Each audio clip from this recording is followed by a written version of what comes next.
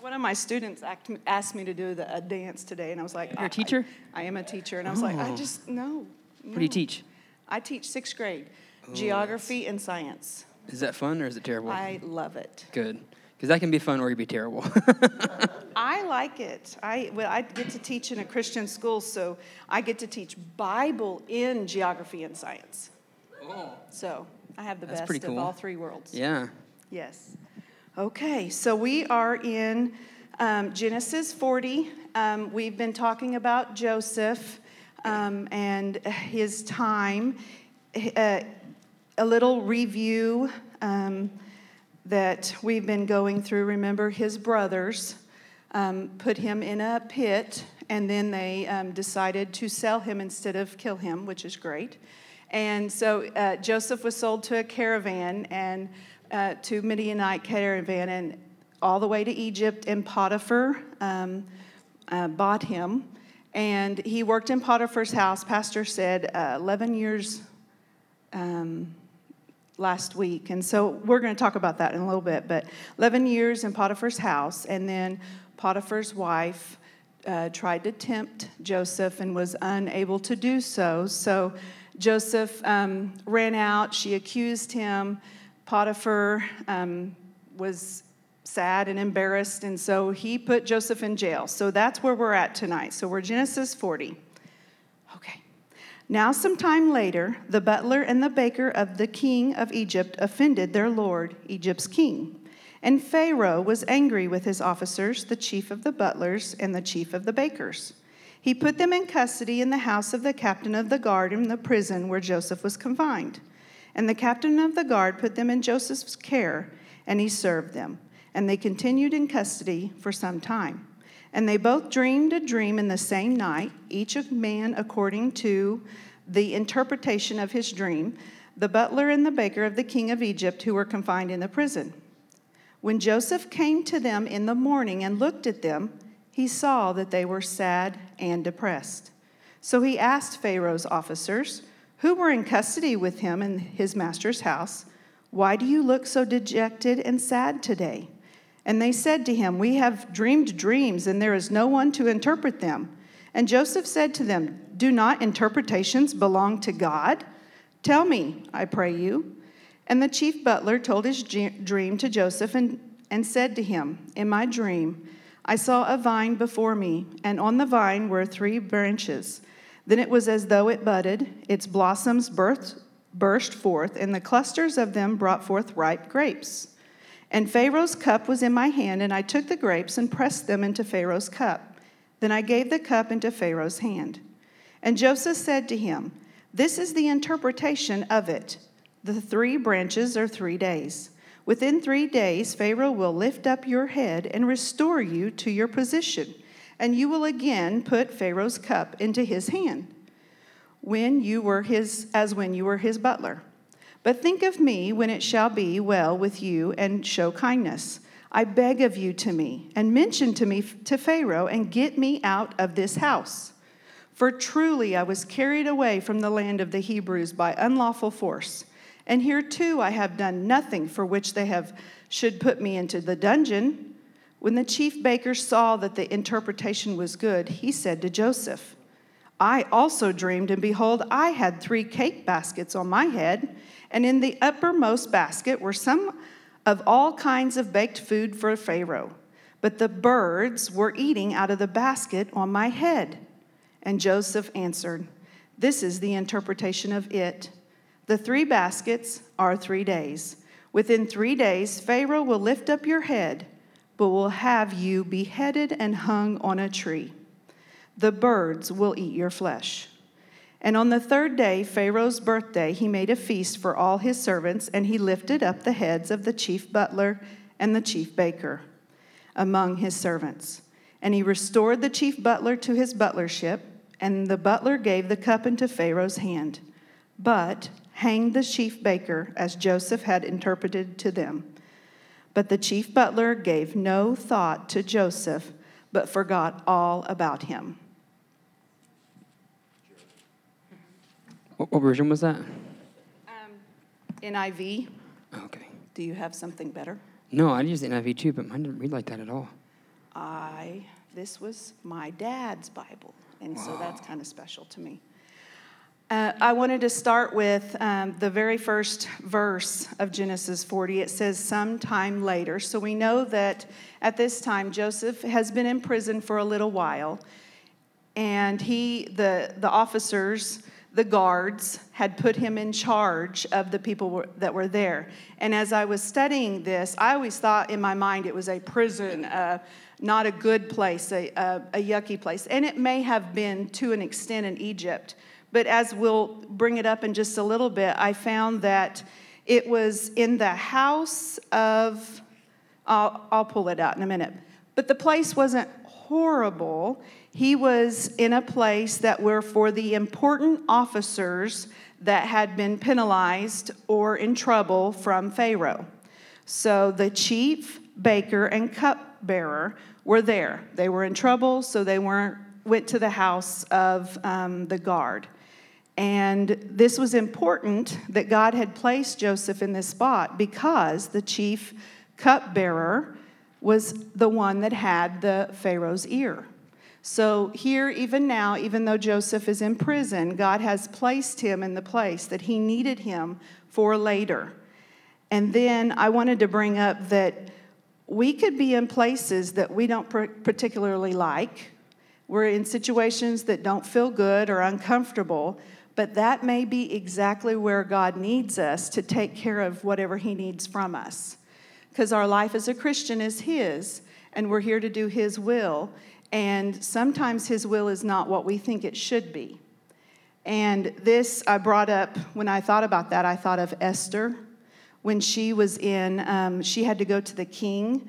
And remember, Esther, if she had announced, was in king's presence without him calling upon her, she could have lost her life.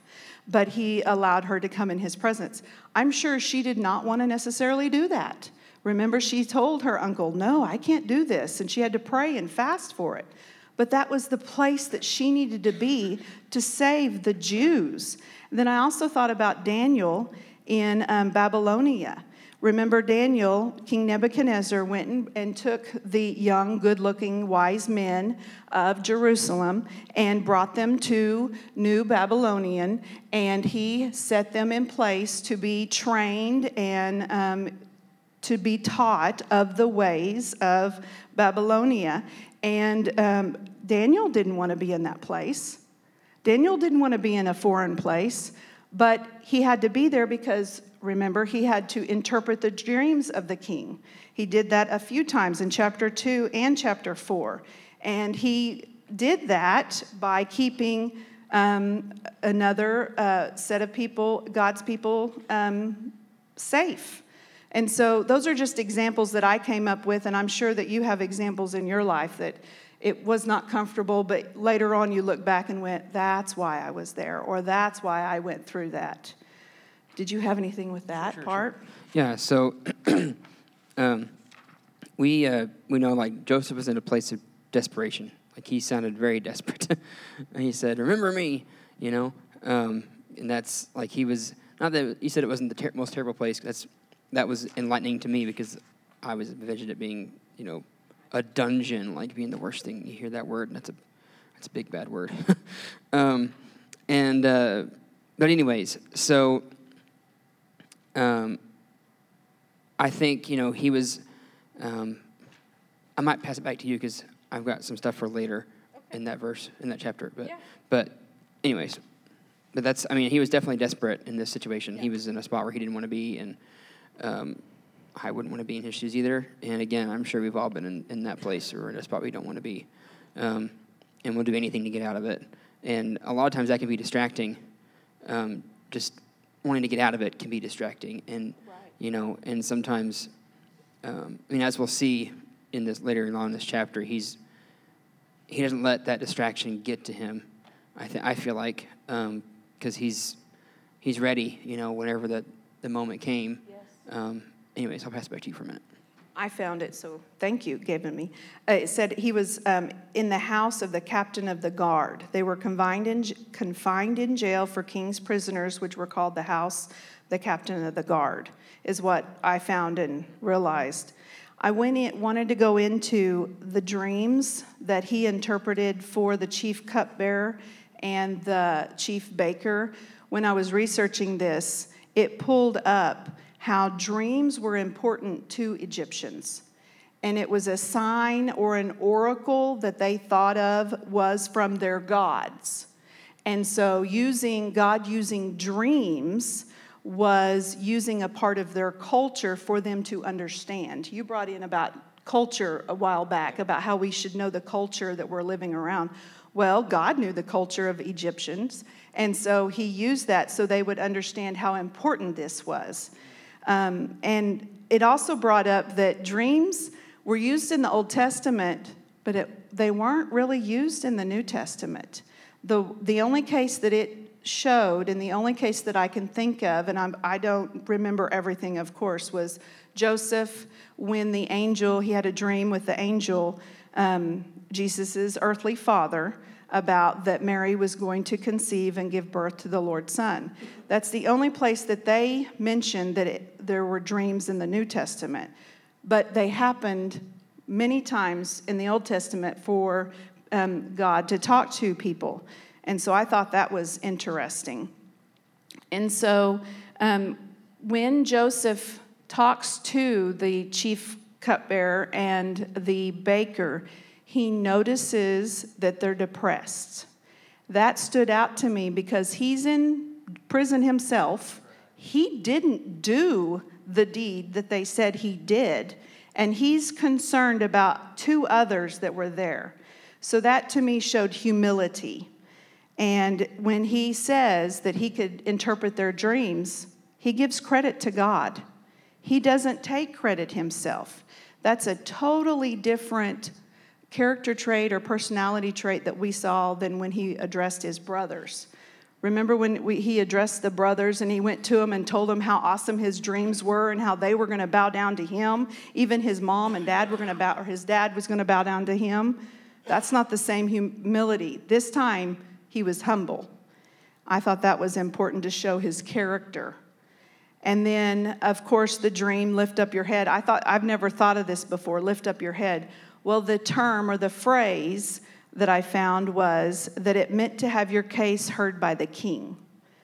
So in both their dreams, lift up your head, they both were going to be heard by the king, which we know that that's what happened, and that one of them was in good favor and the other one was not. And so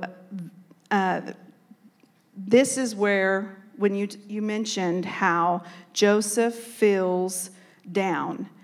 Verse 14, this is the first time recorded that the commentator mentioned that Joseph shows discouragement, and he asks the chief cupbearer to remember him.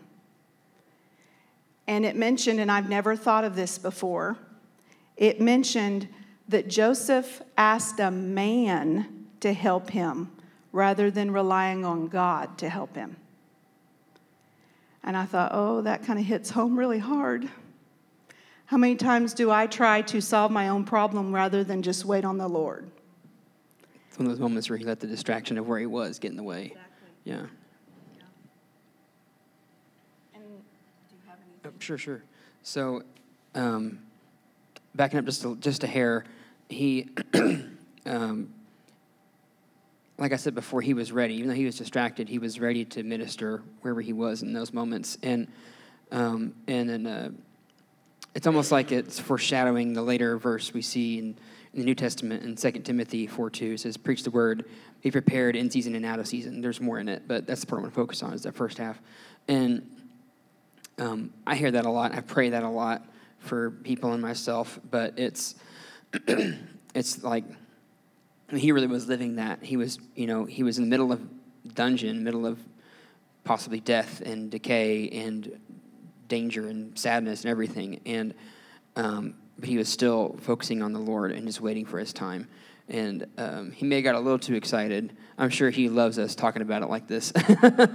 But Joseph, you got too excited. Chill, man. No.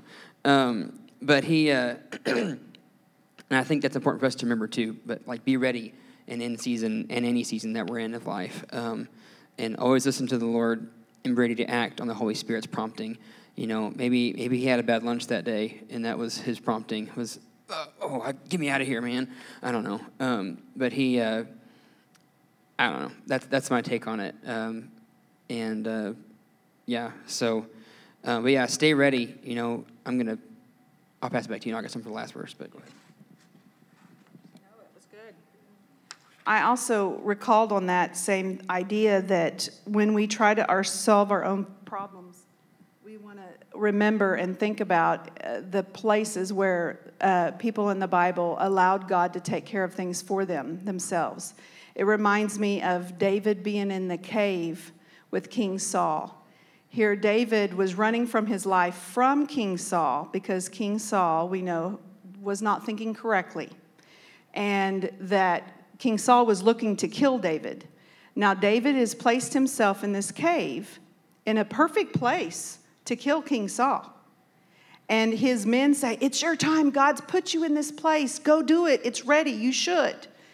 And David goes with his sword, remember, and he's going, and he gets completely convicted and cuts the corner of Saul's robe, but he doesn't harm Saul, of course. And Saul leaves, and David comes out and says, "See, I could have done this, but you are the Lord's anointed, and I am not supposed to harm you." That's David letting God take care of the issue. And God did take care of the issue for David. So helping me remember the one in the Bible, the people in the Bible, to let them, let God take care of them. It's a new series for the chosen directors to write. Yeah. Should be. That'd be cool. Yes. Then it goes into the chief. I just go down through it, so I'm sorry. Just the chief baker, where he did not have a good interpretation of his dream, and that he was. It said in my Bible that he was hanged, and what I found was that he was impaled. But whatever it was, the lifting of his head really meant this time the lifting of his head. Lifting off of his head. Yeah, removing of it, yeah. And then through this, verse 23, after 22, the interpretations of the dreams come true. And the cupbearer goes back to Pharaoh, and the cupbearer forgets Joseph. And I put on here as a question, did God allow him to forget so that he could get the credit for reminding the cupbearer? Did God want this to be his miracle to save Joseph, not a man? And so don't turn to people to help. Wait on the Lord. To remain confident of this. We will see the goodness of the Lord. To wait for it. Yeah, and that's it's talking about that same verse. It said he was forgotten, and I feel like I need to encourage some of us here tonight. Like, stay ready, even if you feel forgotten. That can be, like I talked about, that can be a big distraction. Like, I don't know, if you've got family or friends that haven't talked to you in a while, or maybe you don't feel seen at the church. Maybe there's times where you feel like people don't know you're here, and don't let that distract you. From what the Lord wants to do through you, because God hasn't forgotten you. He's not forgotten you. I know sometimes we say that, and it's like, yeah, but it's God. It's not someone here. It means so much more if it was a person. But you have to let it. You have to almost. It's almost like a little bit of jealousy. Like, you have to let yourself get past that. We went to district council last week in Oklahoma City on Monday and Tuesday, and Dr. Wooten, our superintendent of the whole state, for those of you who don't know how that works, there's we had the pastors in our local body, and then we have another body of pastors and deacons. They call, I forgot what they call them, bishops, I guess. I forget, elders, I think he calls them, and they're over our state. And there's the same set of people over the entire country, and all of that, and the General Assembly, the General Council of the Assembly. And Dr. Wooten is our superintendent, and he gave a sermon about it was directed to the pastors, but I think it was directed to some of us too, where he talks about, get a ladder and get over it. I know it's like, okay, fine, yeah, I guess you're right. It's hard to hear that, but sometimes you just got to hear it. And I tell myself that a lot whenever I'm in the middle of something. Like if I've talked to Kara and I feel down after something we've argued about, because that happens. Husband and wives argue all the time, and that's okay. But we just I had to think in my head, just it's okay, just get over it. It's not the end of the world. Things happen. Big things can happen. But you're still here, and but he's still working out our future, just like the song I was singing tonight. If it doesn't make sense or you can't see it, he's still working it out on your behalf. Real quick, I want to tell a little story for some of you who haven't told it yet, but we just bought a house in Coweta a little more than a month ago, and it's been like a year in process, and so we started house hunting.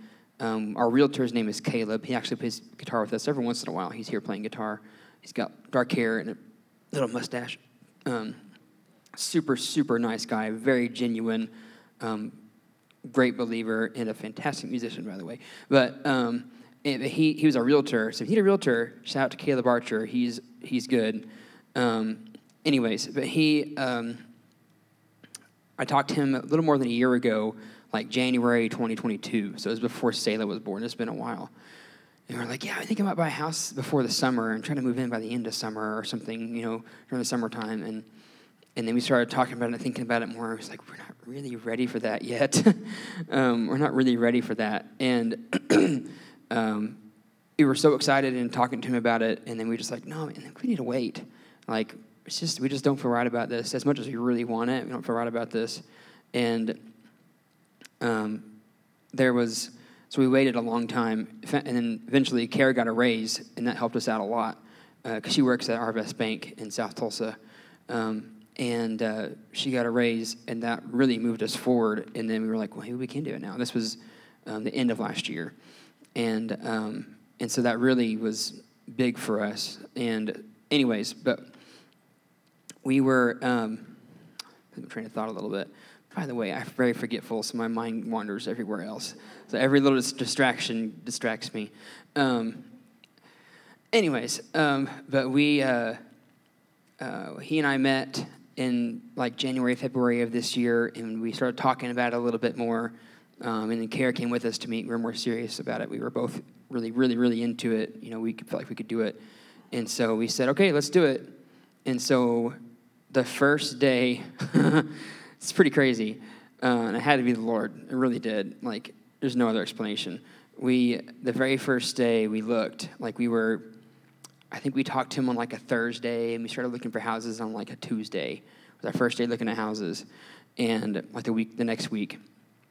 And whenever we were looking, we saw a house the night before. It was a fixer-upper. It wasn't bad. We thought about it. We added it to our list, and then we looked at a different house that was a little bit more expensive, but it was a lot bigger, and we were like, okay, let's look at that one too. It was still a fixer-upper. And then the next morning we woke up, like, I'm going to check this again, scrolling through it, and boom, oh, this is a nice house, and it's right in our price range, and it's right there. The other ones were in Broken Arrow, and we really wanted to live here. And so we were looking, and I called him up. I was like, man, this is great. And he called it the realtor of it and found no one had looked at it yet. We'd be the first ones to look at it. So we canceled another listing, went to that house, and then we checked it out and put in an offer that day. And the next day it was accepted.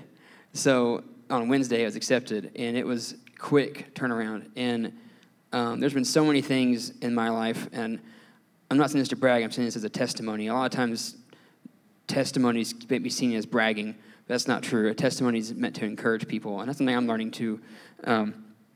And a lot of times in my life where it's been like, okay, God, we want this, we need this. It's like as soon as I've relinquished that control of it, it's like, boom, there it is. Like, how the heck does that happen all the time? Like, it's great, but it's like, man, I really got to let go of a lot of things, and it just gets better, and it happens so much faster. So back to Joseph, a little bit of that. We had a couple other issues with the house hunt or with the house purchasing process over that month of time, but it all worked out great. We moved there a couple weeks ago. and we're still unloading boxes, so there's so many boxes. But back to Joseph, though. So he waited for a long time, I didn't say how many years. He said like 11 years or something? Yeah, it said he was 11 years with Potiphar, and then we'll find out he'll be 2 years in jail. Yeah, after that, even after that moment when he interpreted the dreams. So anyways, but it can take a while, and as soon as you let go, and it's a cliche in Christendom, but let go and let God, it's true. Those things are cliche for a reason, because a lot of times they're the truth. They're just little nuggets of truth right there, and sometimes they're not hurtful, but sometimes they're impactful and convicting. But that's definitely a true one. Let go and let God. So, and I think he did, but he tried to do it himself too. So, anyways, if I had to move on. Sure, I'll read this one if you want me to. Sure. All right. So, Pharaoh's dreams. When 2 full years had passed, Pharaoh had a dream. 2 full years, remember that.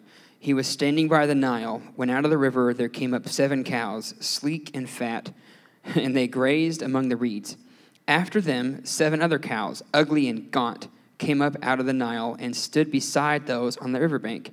And the cows that were ugly and gaunt ate up the 7 sleek, fat cows. Wow. Then Pharaoh woke up. He fell asleep again and had a second dream. 7 heads of grain, healthy and good, were growing on a single stalk. After them, 7 other heads of grain sprouted, thin and scorched by the east wind. The thin heads of grain swallowed up the 7 healthy, full heads. Then Pharaoh woke up. It had been another dream. In the morning, his mind was troubled, so he sent for all the magicians and wise men of Egypt. Pharaoh told them his dreams, but no one could interpret them for him. Then the chief cupbearer said to Pharaoh, that said butler in yours, right? Butler. The chief cupbearer said to Pharaoh, "Today I am reminded of my shortcomings. Pharaoh was once angry with his servants, and he imprisoned me, and the chief baker in the house of the captain of the guard. Each of us had a dream the same night, and each dream had a meaning of its own. Now a young Hebrew was there with us, a servant of the captain of the guard. We told him our dreams, and he interpreted them for us, giving each man the interpretation of his dream. And things turned out exactly as he had interpreted them to us. I was restored to my position, and the other man was impaled." So Pharaoh sent for Joseph, and he was quickly brought from the dungeon. When he had shaved and changed his clothes, he came before Pharaoh. Pharaoh said to Joseph, "I had a dream, and no one can interpret it, but I have heard it said of you that when you hear a dream, you can interpret it." "I cannot do it," Joseph replied to Pharaoh. "What?" "But God will give Pharaoh the answer he desires." Then Pharaoh said to Joseph, "In my dream, I was standing on the bank of the Nile, when out of the river there came up 7 cows, fat and sleek, and they grazed among the reeds. After them, 7 other cows came up, scrawny and very ugly and lean. I had never seen such ugly cows in all the land of Egypt. The lean, ugly cows ate up the first 7 fat cows that came up first. But even after they ate them, no one could tell that they had done so. They looked just as ugly as before. Then I woke up. In my dream, I saw 7 heads of grain, full and good, growing on a single stalk. After them, 7 other heads sprouted, withered and thin and scorched by the east wind. The thin heads of grain swallowed up the 7 good heads. I told this to the magicians, but none of them could explain it to me. Then Joseph said to Pharaoh, the dreams of Pharaoh are one and the same. God has revealed to Pharaoh what he is about to do. The 7 good cows are 7 years, and the 7 good heads of grain are 7 years. It is one and the same dream. The 7 lean, ugly cows that came up afterward are 7 years, and so are the 7 worthless heads of grain scorched by the east wind. They are 7 years of famine. It is just as I said to Pharaoh, God has shown Pharaoh what he is about to do. 7 years of great abundance are coming throughout the land of Egypt, but 7 years of famine will follow them. Then all the abundance in Egypt will be forgotten, and the famine will ravage the land. The abundance in the land will not be remembered, because the famine that follows it will be so severe. That's a really distinct interpretation of that one little part, so that he ate them up and they looked like they'd eaten anything. It's going to be totally forgotten. The reason the dream was given to Pharaoh in two forms is that the matter has been firmly decided by God, and God will do it soon. And now let Pharaoh look for a discerning and wise man and put him in charge of the land of Egypt. Let Pharaoh appoint commissioners over the land, this is a long word, chapter, to take a fifth of the harvest of Egypt during the 7 years of abundance. They should collect all the food of these good years that are coming and store up the grain under the authority of Pharaoh to be kept in the cities for food. This food should be held in reserve for the country to be used during the 7 years of famine that will come upon Egypt, so that the country may not be ruined by the famine. The plan seemed good to Pharaoh and to all his officials, so Pharaoh asked them, "Can we find anyone like this man, one in whom is the Spirit of God?" Then Pharaoh said to Joseph, "Since God has made all this known to you, there is no one so discerning and wise as you. You shall be in charge of my palace, and all my people are to submit to your orders. Only with respect to the throne will I be greater than you." So Pharaoh said to Joseph, "I hereby put you in charge of the whole land of Egypt." Then Pharaoh took his signet ring from his finger and put it on Joseph's finger. He dressed him in robes of fine linen and put a gold chain around his neck. He had him ride in a chariot as his second in command, and people shouted before him, "Make way!" Thus he put him in charge of the whole land of Egypt. Then Pharaoh said to Joseph, "I am Pharaoh, but without your word no one will lift hand or foot in all Egypt."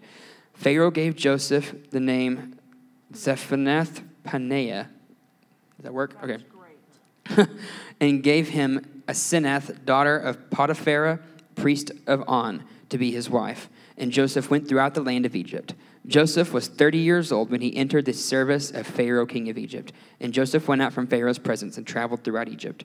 During the 7 years of abundance, the land produced plentifully. Joseph collected all the food produced in those 7 years of abundance in Egypt and stored it in the cities. In each city, he put the food grown in the fields surrounding it. Joseph stored up huge quantities of grain like the sand of the sea. It was so much that he stopped keeping records because it was beyond measure. Before the years of famine came, 2 sons were born to Joseph by Asenath, daughter of Potiphera, priest of On. Joseph named the firstborn Manasseh and said, "It is because God has made me forget all my trouble and all my father's household." The second son he named Ephraim and said, "It is because God has made me fruitful in the land of my suffering." The 7 years of abundance in Egypt came to an end, and the 7 years of famine began. Just as Joseph had said, there were famine in all the other lands, but in the whole land of Egypt there was food. When all Egypt began to feel a famine, the people cried to Pharaoh for food. Then Pharaoh told all the Egyptians, "Go to Joseph and do what he tells you." When the famine had spread over the whole country, Joseph opened the storehouses and sold grain to the Egyptian, for the famine was severe throughout Egypt. And all the world came to Egypt to buy grain from Joseph because the famine was severe everywhere. Excellent job. Very good. Drop the mic. I might, yeah. When I was starting to read this, it talks about how, of course, he had his dreams, and he had the 2 different dreams. And then it talks about when he woke up, he called on his wise men or magicians to interpret the dreams, but they were unable to. And what I found was they believed that God confused the wise men or the magicians. And this is found in the Word a few times. In Gideon, when his 3 companies went up against the Midianites, remember that God told him, only take so many. And then when they went up there, the 300 trumpets sounded, and the Lord caused the men throughout the camp to turn on each other with their own swords. That's an example of confusion that God caused. So I believe that is possible. And then the other part that stood out to me, another part in the beginning, was when it's talking about verse 9 through 13. And the chief butler remembers Joseph because God reminds him of Joseph, that God works in influencing people that are not believers to show his hand, his miracles. There was a time in my life that I was praying for an unsaved loved one. And that was all that was important to me at the time. And the Lord showed me that he works in influencing people that are not saved. And he showed me in the Word that he will do it, because at the time I was teaching a Bible class, and I don't remember exactly everything that was in it, but it was about Goliath. And Goliath and all his army was standing there, remember, against Saul's army. And David's brothers were there, and David went to the brothers, and Goliath's army was there. They were there for a long time. Why? There was no reason for them to be there. They could have easily taken over the Israelite army. There was no problem. And the Lord showed me, and this is me inferring, I know, but at this time, this is what I needed. And we know the word is living and active. He showed me that he kept Goliath there because he wanted David to come, and he wanted to have his victory in David with the slingshot, and everybody would know that it was God that delivered him. That's influencing an unbeliever to keeping Goliath there and the soldiers there. And then God influencing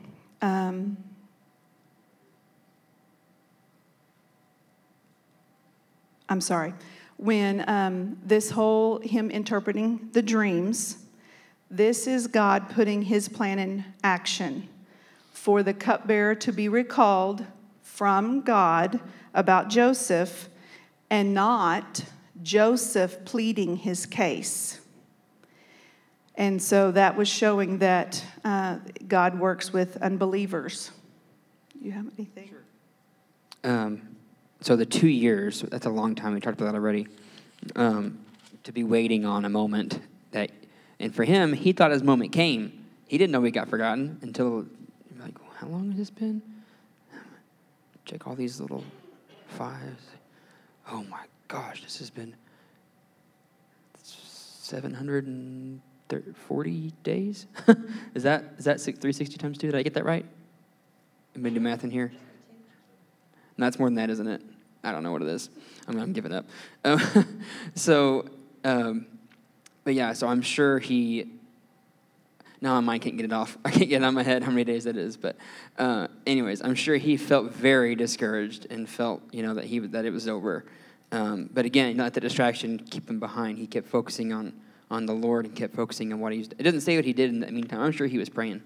I'm sure he was still doing the best he can to give the offerings he was supposed to. And I don't know how that works in prison, in the Old Testament prisons, I don't know how that works. But in verse 16, he, after Pharaoh tells him the dream, or before Pharaoh tells him the dream, he said, "Can you do it?" And he says, "No, I can't." I'm sure Pharaoh was like, "What? Why are you here?" And then he says, "But God can do it." So God is the miracle worker, so give credit where credit is due. And that's something that, we can all benefit from. And that's not, again, that's a good way to share a short testimony with somebody around you. You don't have to share your whole life story or a whole 5-minute story about how you got your house. You can just say, "Hey, God did this little situation." Oh, that's God. Give credit to God. He did that for me. It wasn't me.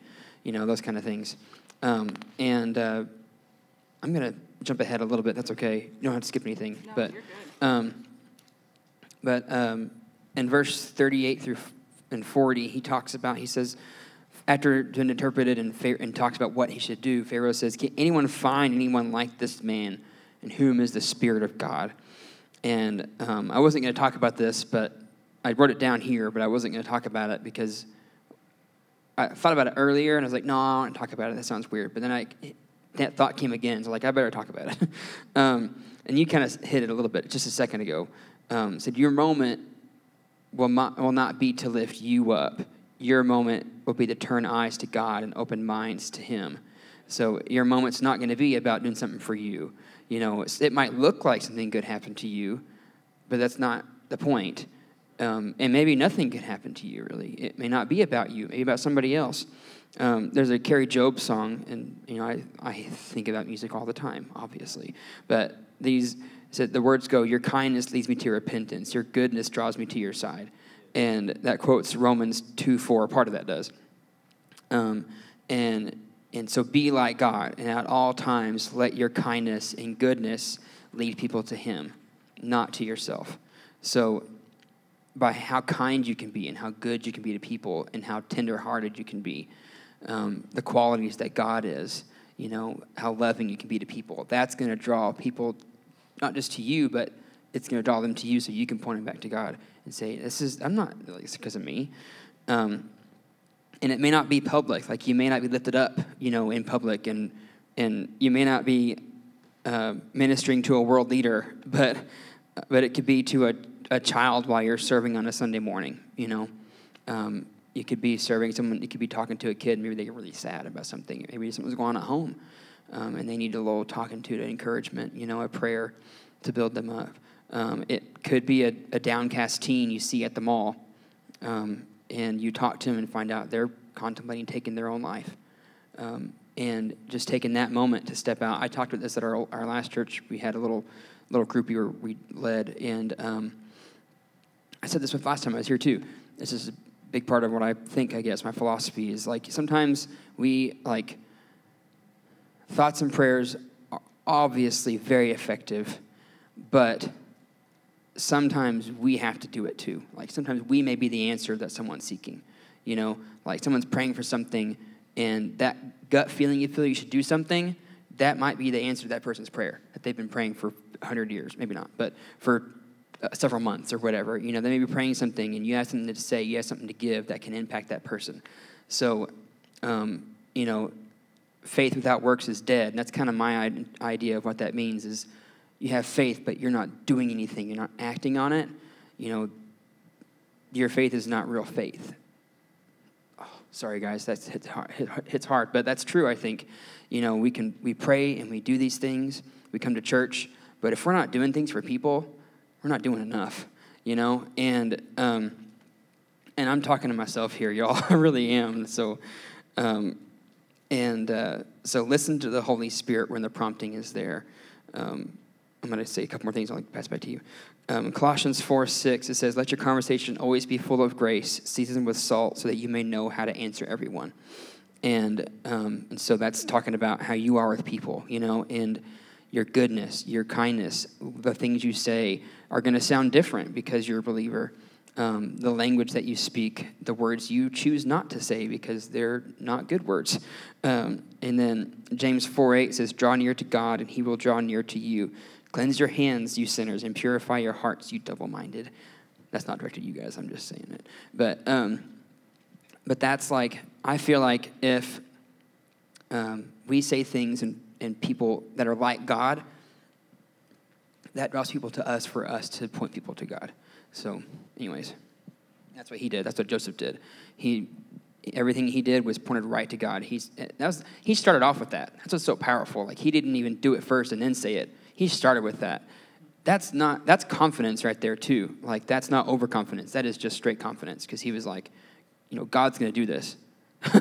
and he did it, And so anyways, and I think the more we listen to that prompting and the more we act on it, we may get it wrong sometimes. I tell this to our leaders, that people who are singing besides me on our stage, I tell this to them too. I say, if you feel like the Lord's leading you to say something or do something, do it. It might be the wrong moment. Who cares? You're practicing the presence. I call it practice the presence. You're practicing what we're supposed to be doing as leaders, leading people to God. And so anyways, that's my take on that. So whenever you feel that in your spirit, act on it. Do something about it. That's what he did. Yeah, and the only thing I want to add to that, and it goes right along with it, if you'll notice when Joseph, when the Pharaoh acknowledged him and said, "Joseph, you are second in command and in everything," Joseph took it a little bit further than just interpreting the dreams. He gave him ideas on how to solve the solution. And they were really good ideas, and the Pharaoh saw that. And so with the same idea, I thought about that as a lot of times I need wisdom, I need guidance, I need favor, I need confidence to do things, and God will give that to you. You'll be up against a situation and you absolutely need an answer. You need the words to say. You need to figure out how to do it. The Lord will give you the words you need. Just like Moses having to go talk to Pharaoh, he said, God, I can't do this. The Lord he brought you to it. He'll bring you through it. He'll give you the words to speak. He'll give you the confidence that you need. He'll give you the wisdom. He'll give you the favor. And then just go. We have the Holy Spirit. We have the Holy Spirit. We have God's wisdom because we're saved. The Holy Spirit resides in us. And we have the gifts of the Holy Spirit. And the Word says we have the gifts. The Spirit searches all things and the deep things of God. And so same is what you just mentioned. Follow what God's leading you to do because He will help you do it. Yeah. We're almost out of time, but I think we can probably, do you have anything else you want to share? Are you good? No, I'm good. Okay, I think we're good too. So I guess, the whole point of this little time, because you and me kind of been in the same avenue, which is pretty cool. We did good. People online, we just fist bumped, just so you know. So let's go ahead and pray, and then we're going to transition to a prayer time. Are you going to pray for us? Is that okay? Sure, go ahead. Dear Heavenly Father, we thank you, Lord Jesus. We thank you, Lord Jesus, that you love us and that you want to take care of us and that you are the bridge to our Heavenly Father for us. We thank you, Lord Jesus, that we can go through each day with confidence and assurance that you are our Heavenly Father, that you see us, that when we don't feel like we are seen, you see us. Lord Jesus, we are asking you to give us the wisdom and knowledge and understanding that we need to have to go throughout our day, to not just live, Lord Jesus, but to live successfully.